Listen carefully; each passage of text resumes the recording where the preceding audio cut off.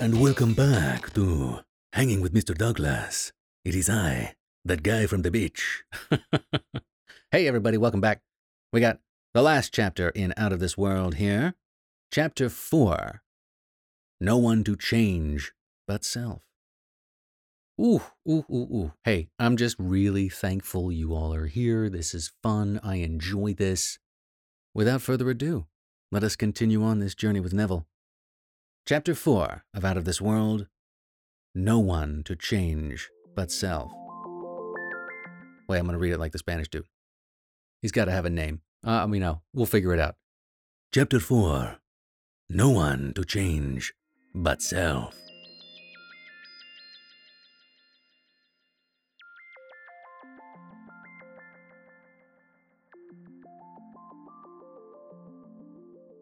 As for their sakes, I sanctify myself, that they also might be sanctified through the truth.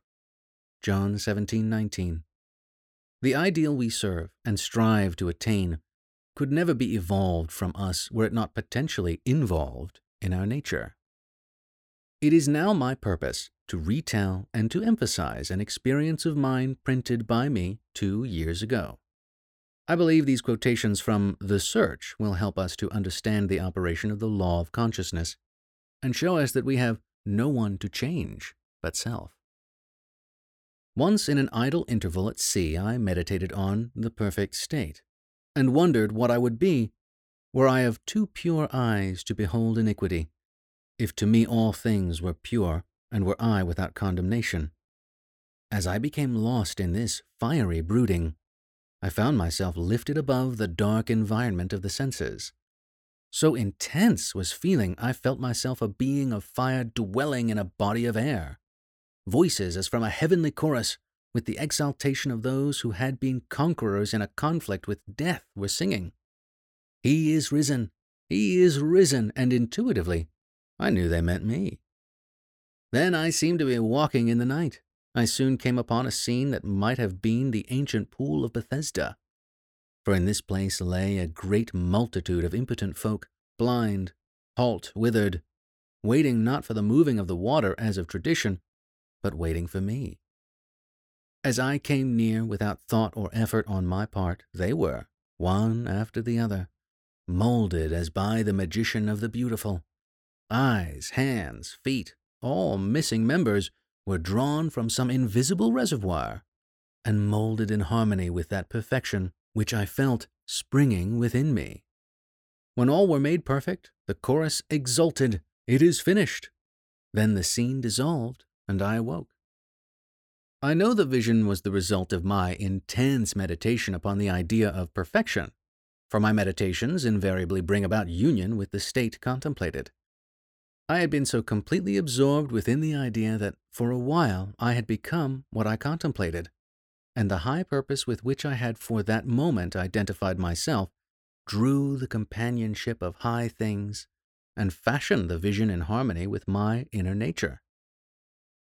The ideal with which we are united works by association of ideals to awaken 1,000 moods to create a drama in keeping with the central idea. My mystical experiences have convinced me that there is no way to bring about the outer perfection we seek other than by the transformation of ourselves. In the divine economy, nothing is lost. Hey, energy cannot be created or destroyed. We cannot lose anything save by descent from the sphere where the thing has its natural life. There is no transforming power in death, and whether we are here or there, we fashion the world that surrounds us by the intensity of our imagination and feeling, and we illuminate or darken our lives by the concepts we hold of ourselves.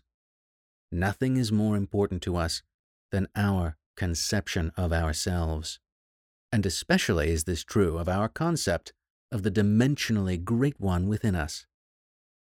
I gotta say it again, nothing is more important to us than our conception of ourselves. Do you think you're awesome? Because if you think you're awesome, then you are. And I don't just mean, oh, we're awesome, y'all, what's up? In the in the egoic sense. I mean that you're a human being. And being a human being is awesome. And it's not easy all the time. That doesn't make it any less awesome. And the fact that you are here right now, listening to this, exposing yourself to this, your lungs are going, your mind is flashing, your blood is pumping, your heart is moving. That's awesome. Know that you are awesome. There is a basis of awesomeness that you get to stand upon and decide how you want to direct and use that awesomeness. Anything less is untrue, unless you decide to make it so. But if that means you get to decide whether or not you are anything less than awesome or awesome, what are you going to decide? What's your decision? I know what mine is. And that's hey, not to say that it's not as if. And this certainly is, one of the resounding thoughts I keep having bounce back at me when I'm reading this information is solipsism. Solipsism, this all sounds like solipsism. Which is, your brain, your mind, your imagination is everything, and everybody around you is just you. And perhaps there are degrees of that, but I like to think of it more as a kind of massive interference pattern of vibration, where we are all vibrating and giving off our vibes, and our vibes are, to use the scientific term, interfering with each other, bouncing off each other. And so we are informed of each other by my vibes mixing with your vibes, creating this seemingly objective world that we exist in. There's a really interesting description of what a relationship is. And it actually is 3 points. You have point A and point B. Point A and point B, let's go ahead and say person A and person B, relating to each other. But it is that relating to each other, that relation, which creates the 3rd point, which is, in fact, the relationship. That 3rd point is the relationship. I'm not the relationship. You're not the relationship. The relationship is the relating of us together. And so we are creating this thing as we relate to each other. And to me, that, boop, boop, boop, you chunk that up. And that seems to me maybe one of the processes that is being put into place to create the universe. So you go back to that question, what are we? Well, we are the observing observer. And in observing, we send out impressions of the observation. And it is those impressions of the observation upon the sea of consciousness that ripple out from our center point and interact with all of the other ripples of attention, rippling forth to ripple up and make our physically experienced reality.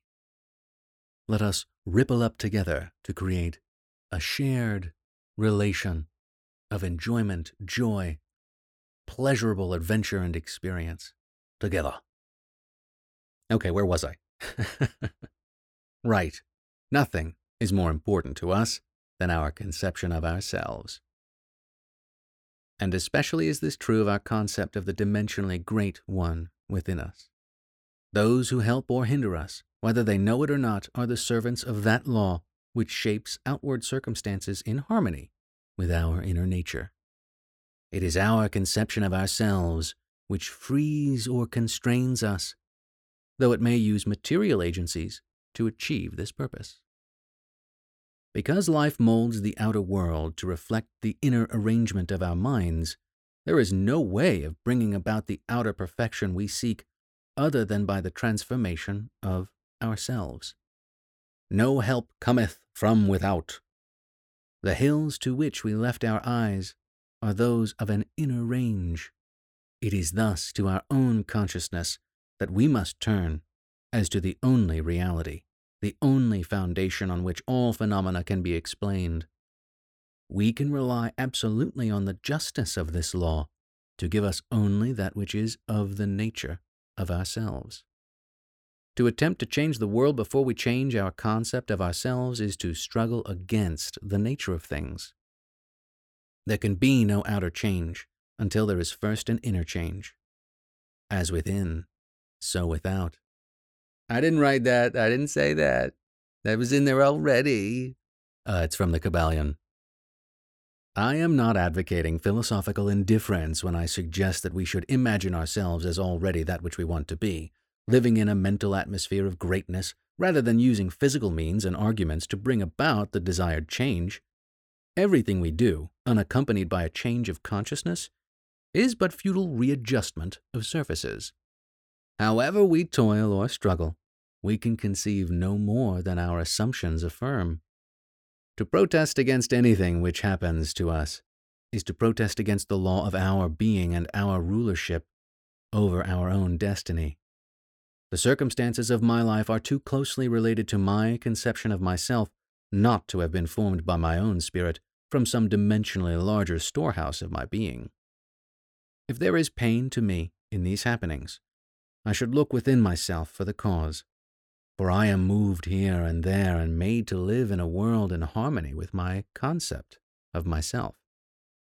Intense meditation brings about a union with the state contemplated, and during this union we see visions, have experiences, and behave in keeping with our change of consciousness. This shows us that a transformation of consciousness will result in a change of environment and behavior. All wars prove that violent emotions are extremely potent in precipitating mental rearrangements.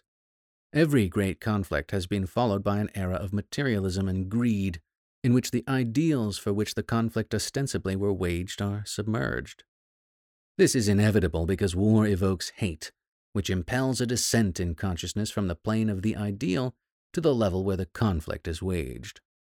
Not a fan of war, I can agree with that. If we could become as emotionally aroused over our ideals as we become over our dislikes, we would ascend to the plane of our ideal as easily as we now descend to the level of our hates. Love and hate have a magical transforming power, and we grow through their exercise into the likeness of what we contemplate. By intensity of hatred, we create in ourselves the character we imagine in our enemies. Qualities die for want of attention, so the unlovely states might best be rubbed out by imaging beauty for ashes and joy for mourning, Isaiah 61:3, rather than by direct attacks on the state from which we would be free. Whatsoever things are lovely and of good report, think on these things, Philippians 4:8, for we become that with which we are in rapport. There is nothing to change but our concept of self. As soon as we succeed in transforming self, our world will dissolve and reshape itself in harmony with that which our change affirms. The end.